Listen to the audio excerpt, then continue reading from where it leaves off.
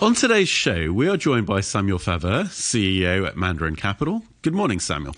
Morning, Nitin. Long time no see. It's been a while. And good morning, Redmond Wong. Hi, morning, Nitin. Sorry, it's Redmond Wong, market strategist at Saxo Markets. Sorry, we did the good morning. So we had a question sent in from a listener on Friday. That's Alistair Murray. And we didn't actually get a chance to play it. So I just want to start with that, and then we can move on to further discussions. The questions are, the UK seems to be struggling worse than other countries in controlling inflation.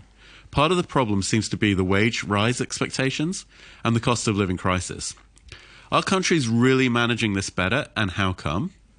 And why do we not hear so much about workers' strikes in other countries? I will start with you, Sam. I think the UK is slightly different than the other countries because they're really at the middle of a triple storm. Because if you look at the UK, they're massively exposed to energy, especially gas. So they've been very, very exposed to the Ukrainian war for like all of Europe. Secondly, I think, from memory, I think they're the third biggest importer of food. So after China and Japan, which is surprising for for a small-sized, medium-sized country. And then obviously you had Brexit. So Brexit created a lot of problems in terms of labor supply. And the flexibility you had in Europe, obviously, has been transmitted. He's not there anymore. And all these tension has created price hikes. I mean, for the better or worse, a Polish trucker is paid a lot less than a UK trucker. And obviously, all these kind of things feed through the supply chain and then creates expectations. So given they're so domestic, they are struggling to actually get rid of these expectations, and inflation expectations self-fulfilling. So I don't think they're necessarily managing worse than anybody else. I think they had one more factor, which basically has been Brexit, on top of a situation originally where they were more exposed.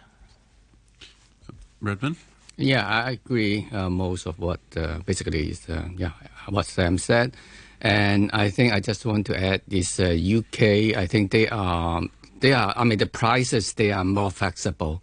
So if you compare with some Euro area, the hit from the energy prices last year and also, so in UK probably is much more volatile. So they anchor on a very high inflation expectation. And of course, US, they are less exposed to energy. And so I think that's one thing.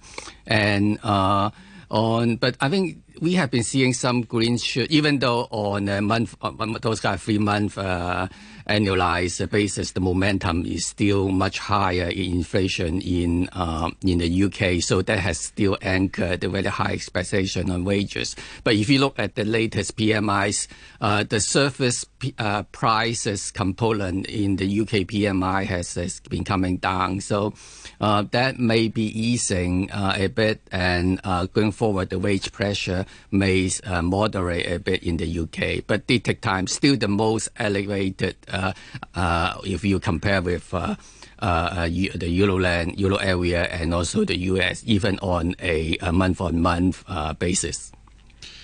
Well, inflation very much is the theme of the year. I mean, we've been talking about it pretty much, I think, for the last 12 months and can't get away from it.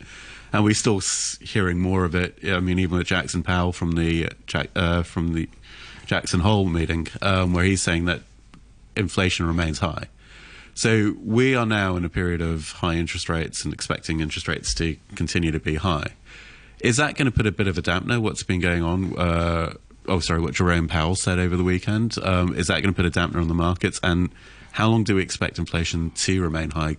I mean, we can start with the US and then talk probably more globally. Yeah, sure. And I think the US, the Fed, has actually shifted to a what we call a risk management mode since last November.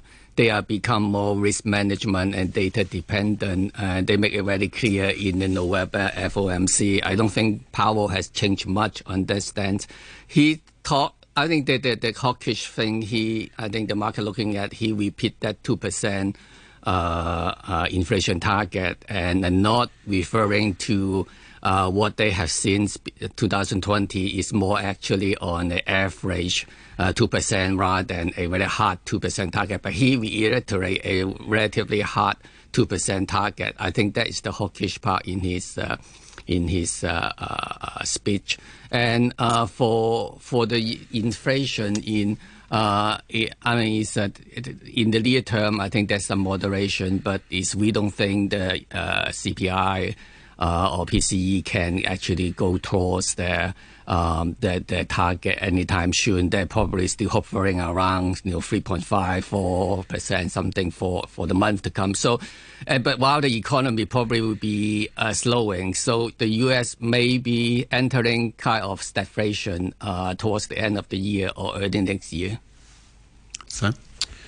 I don't necessarily quite share the same view. I don't think interest rates are high anyway, because we're not a very high interest rate environment. 4.25 on the 10-year is actually the average over the long term.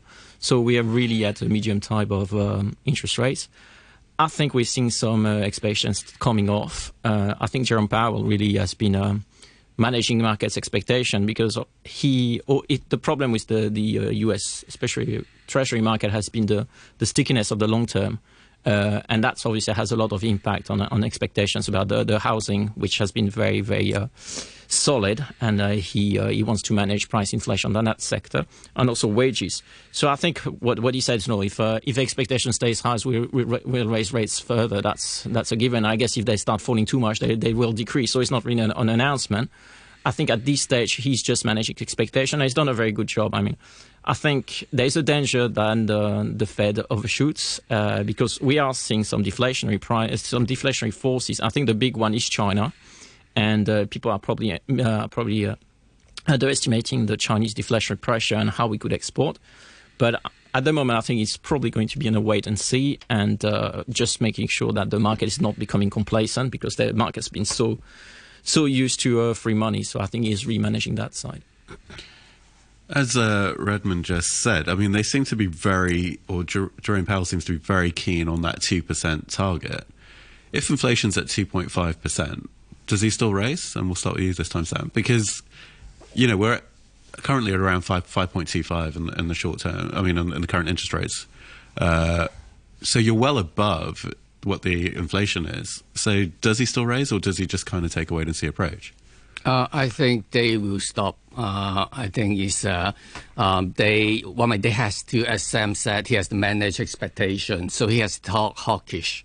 But in fact, I think they will tolerate the inflation rate to stay above the 2% target. But he has to anchor the inflation expectation, so he has to talk hawkish. But I think they will stop as the economy is slowing. And also what we call this, I think the theme of fiscal dominance will come into play soon, as the focus now getting more and more focus on the rising fiscal deficit and the difficulty of financing the fiscal deficit in the U.S. In fact, one of the paper by Daryl Duffy on the Jackson Hole is on the asset purchase program. He make reference to the $1 trillion a huge amount of treasury purchase back in the 2020, and also he referred to the September 2022 UK gilt fiasco.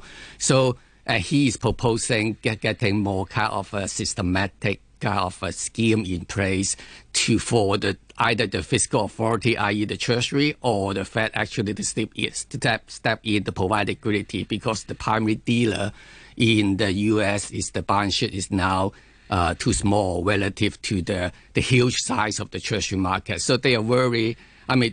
Being the first actually paper, actually the second, not the first one, but it seems the Fed and the central bank may be actually paying a lot of attention on actually how to manage the long-term interest rate to make it more stable for the government to finance the deficit. So it's difficult for them to raise rate too much. Yeah. Sam, that deficit is quite a big problem, isn't it? So what's your views on how they're going to handle that? Well, it's always the problem whether you're going to monetize the deficit or not. So I don't think it's such a big problem yet. But obviously, it is going to cause problems on some of the smaller countries and smaller balance sheets. We've seen this on some of the other countries.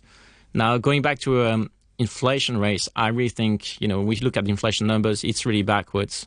You have to look forward, and they've seen decreasing expectations. I think what you might be concerned is the decreasing space of the decreasing speed of that deceleration, and as mentioned, there's really two real two sectors which are really key for his management, which is the real estate and the labor, which are very tight in the US.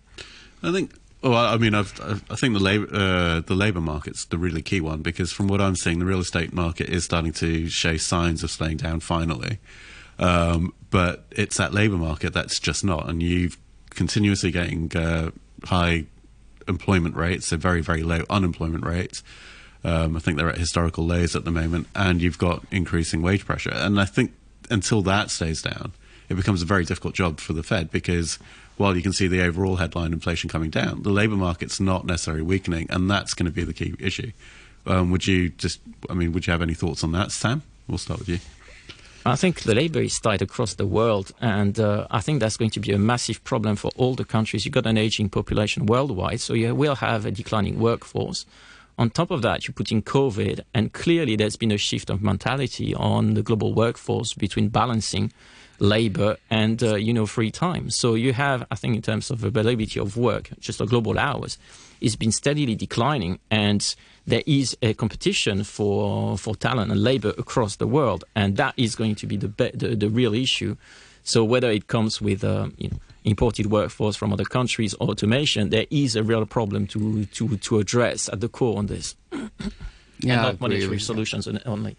Yeah, I agree. I just want to add, of course, is if inflation, it's a wage negotiation. I agree very much with lagging, and also looking at the inflation expectation, and that shaped by recent inflation rates that is still remain high during negotiation. So that give wage pressure, and also so the real wages is not catching up in some economies. And also I would just want to add reshoring and those kind of fragmentation in global supply chain that will also add to the need to moving people from industry to industry. So the job availability is actually in different industry than before, and that all will create a problem for the labor market and put pressure on wages.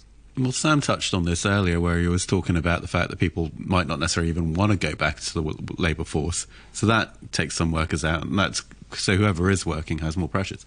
But we're seeing a lot of companies actually now demanding that people work for the office at least 4, if not 5 days a week. So this whole home work from home and office balance is starting to shift back to going back to the office. Will that add to the pressure on the labour market because people don't want to work for 5 days and they're just going to decide not to work, or is that going to force people back? Redmond, we'll start with you. Yeah, I think it's that is the pattern of how people choose to work and have some pressure on wages as well.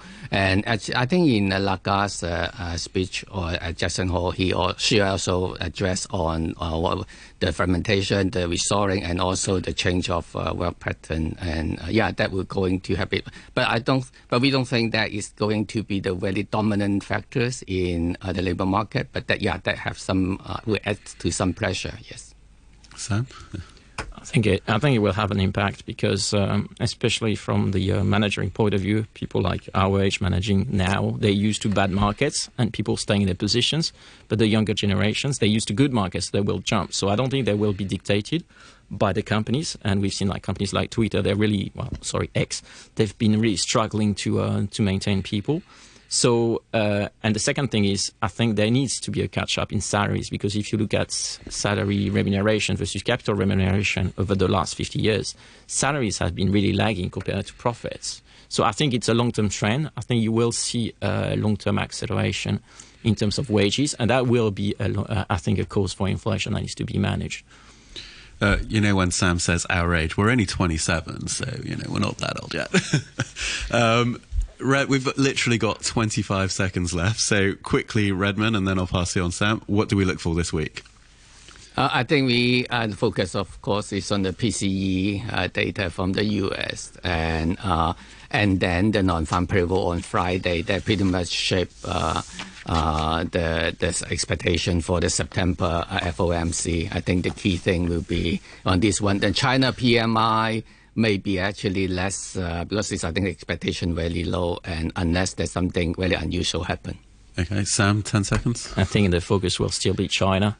There's a lot of announcements, but I think people really want to see if they're going to step in big time. And I think we need to keep an eye on China. Cool. Well, I'd like to thank my guests for coming on. That was Samuel Faveur of Mandarin Capital and Redmond Wong of Saxe Markets. Thank you, guys.